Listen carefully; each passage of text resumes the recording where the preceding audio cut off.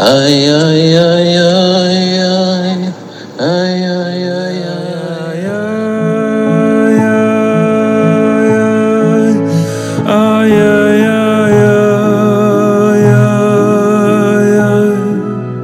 Welcome to Possibly Speaking, a podcast that explores the highest spheres of spiritual thought as they find expression in our lived experience. Here's our host and the mashpia of the light revealed, Rabbi Joey Rosenfeld. Okay, hey Chevra. So, Be'ezras Hashem, what we're going to continue to delve into is the splitness that rests at kind of the core of how we function as human beings. Like we said, there's always going to be two ways to look at reality in front of us, just as there are two ways of experiencing ourselves as we dig down deep into ourselves. The self, for example, is comprised of drives, and those drives either seek to help us ascend upwards, or those drives seek to drag us downwards. And just as the self is not accidentally split, but rather deliberately split by design, there's the Yetzer HaTov and the Yetzer Hara. There's the Nefesh HaBahamis and the Nefesh Elokus. There's the animalistic tendencies. There's the spiritual tendencies. There's the drive towards building, drives towards destroying.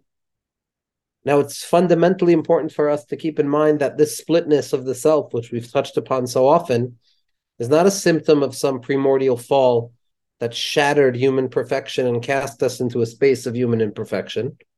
But rather, human imperfection is the very design of divine perfection. Because the secret of God's creation, so to speak, the creation that our higher power brings into being in every moment, is that unfathomable, impossible, wondrous possibility for that which is fully perfect in all matters of perfection to express itself by way of seemingly imperfection. And the emergence of that imperfection is nothing other than the splitness of our own experiences. Achas diber aleikim shtayim zu shamati. David HaMelech says in Tehillim that God spoke once and we heard twice. Now that doubled hearing, that doubled vision that marks human experience is not, again, like we said, a symptom of some problem, but it is the very condition upon which we are meant to build the edifice of what it means to be a functional human being who has the capacity of gazing unflinchingly at ourselves and at the world around us. Now, we will descend deeper into the splitness of the self, but today, what I want to focus on are the two modes of seeing that our tzaddikim describe for us, what we refer to as the Yichud Ilah and the Yichud Tata, the upper unity and the lower unity. The upper unity, we said, was identified by the profound unified expression of godliness that surrounds all things, fills all things, where at which point we come to see that in truth there's nothing other but godliness at the core of all things. It's a place of negating the self completely, escaping the self, where all it can think about is unity. And while that appears to be profoundly idealistic, it appears to be something that one would only have to dream about in their minds, but not quite literally feel. Nevertheless, our tzaddikim have told us over and over that every Jew, no matter where they find themselves, has the capacity, when they close their eyes, to proclaim their faith. Again, faith which implies and demands a lack of knowledge, but their faith and self-sacrifice to acknowledge and admit to that which I might not be able to perceive, but that I believe in, which is God's unity. Every Yid, every person, wherever they find themselves, has that ability. That's the Yichud Ilah. That's the Shema Yisrael Hashem Elokeinu Hashem Echad perspective that sees all separateness as an illusion, that sees all separateness as might be a real illusion or an illusion of real. But in the end of the day, we know that Einon Milvado. But then there's the secondary form of seeing, which is Yichud Tata, the lower unity, wherein the self is not meant to be erased, but the self is meant to be utilized, subdued and transformed, reversed, so that instead of serving as a vehicle that moves against divine expression, becomes a Merkava, a vehicle that illuminates, transforms, multiplies, intensifies, perpetuates, potentiates the expression of divine unity. Because it's specifically within the Yichud Tata, within the lower perspective of Baruch Shem Kavod Malchus L'Mvod, where we say to ourselves, where we can recognize that although I don't see any unity, although I don't see how things are going to work out, although I don't see how things can possibly move forward.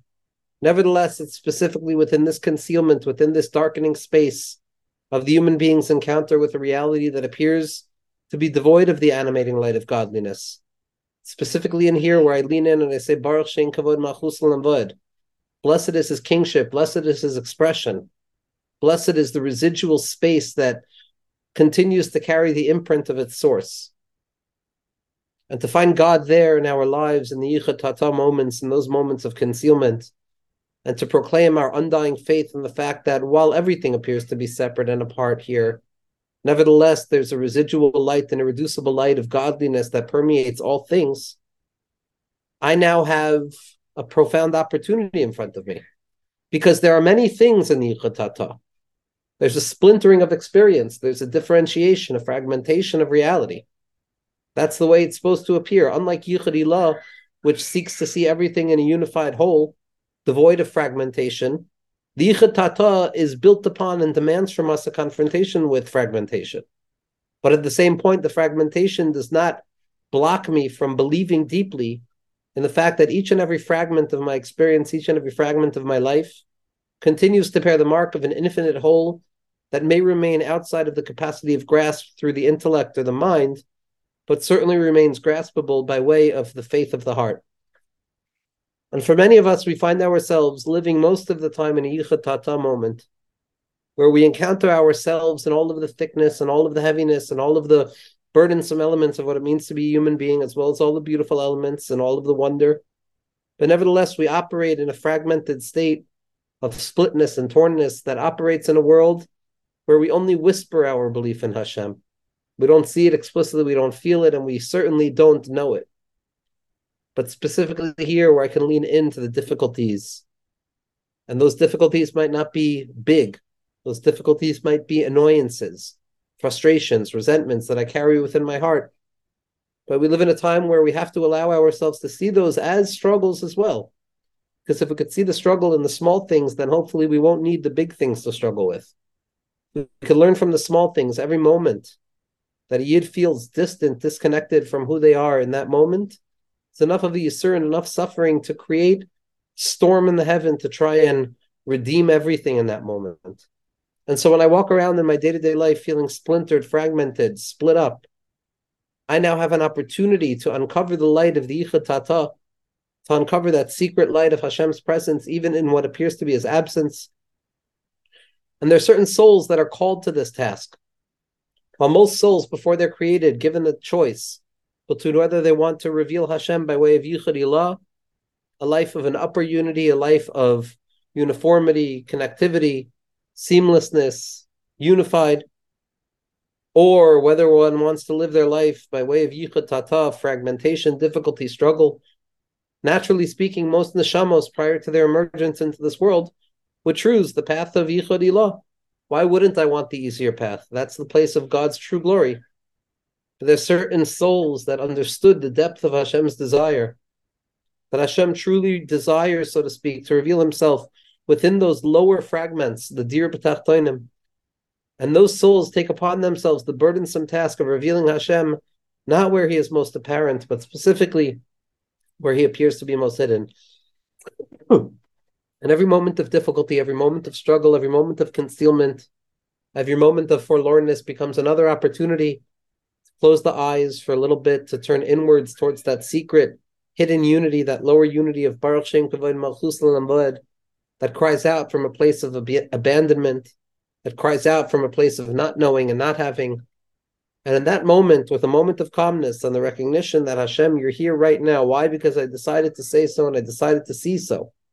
In that moment, we transform every base experience of our lives into untold jewels of adorning perfection, of a tesefes kishut, of making Hashem's light so much more palpable and powerful, because here I am taking the lowest part of myself, the lowest part of my experience, and transforming it into a vehicle wherein I can align myself with the will of my higher power, with the existence of my higher power.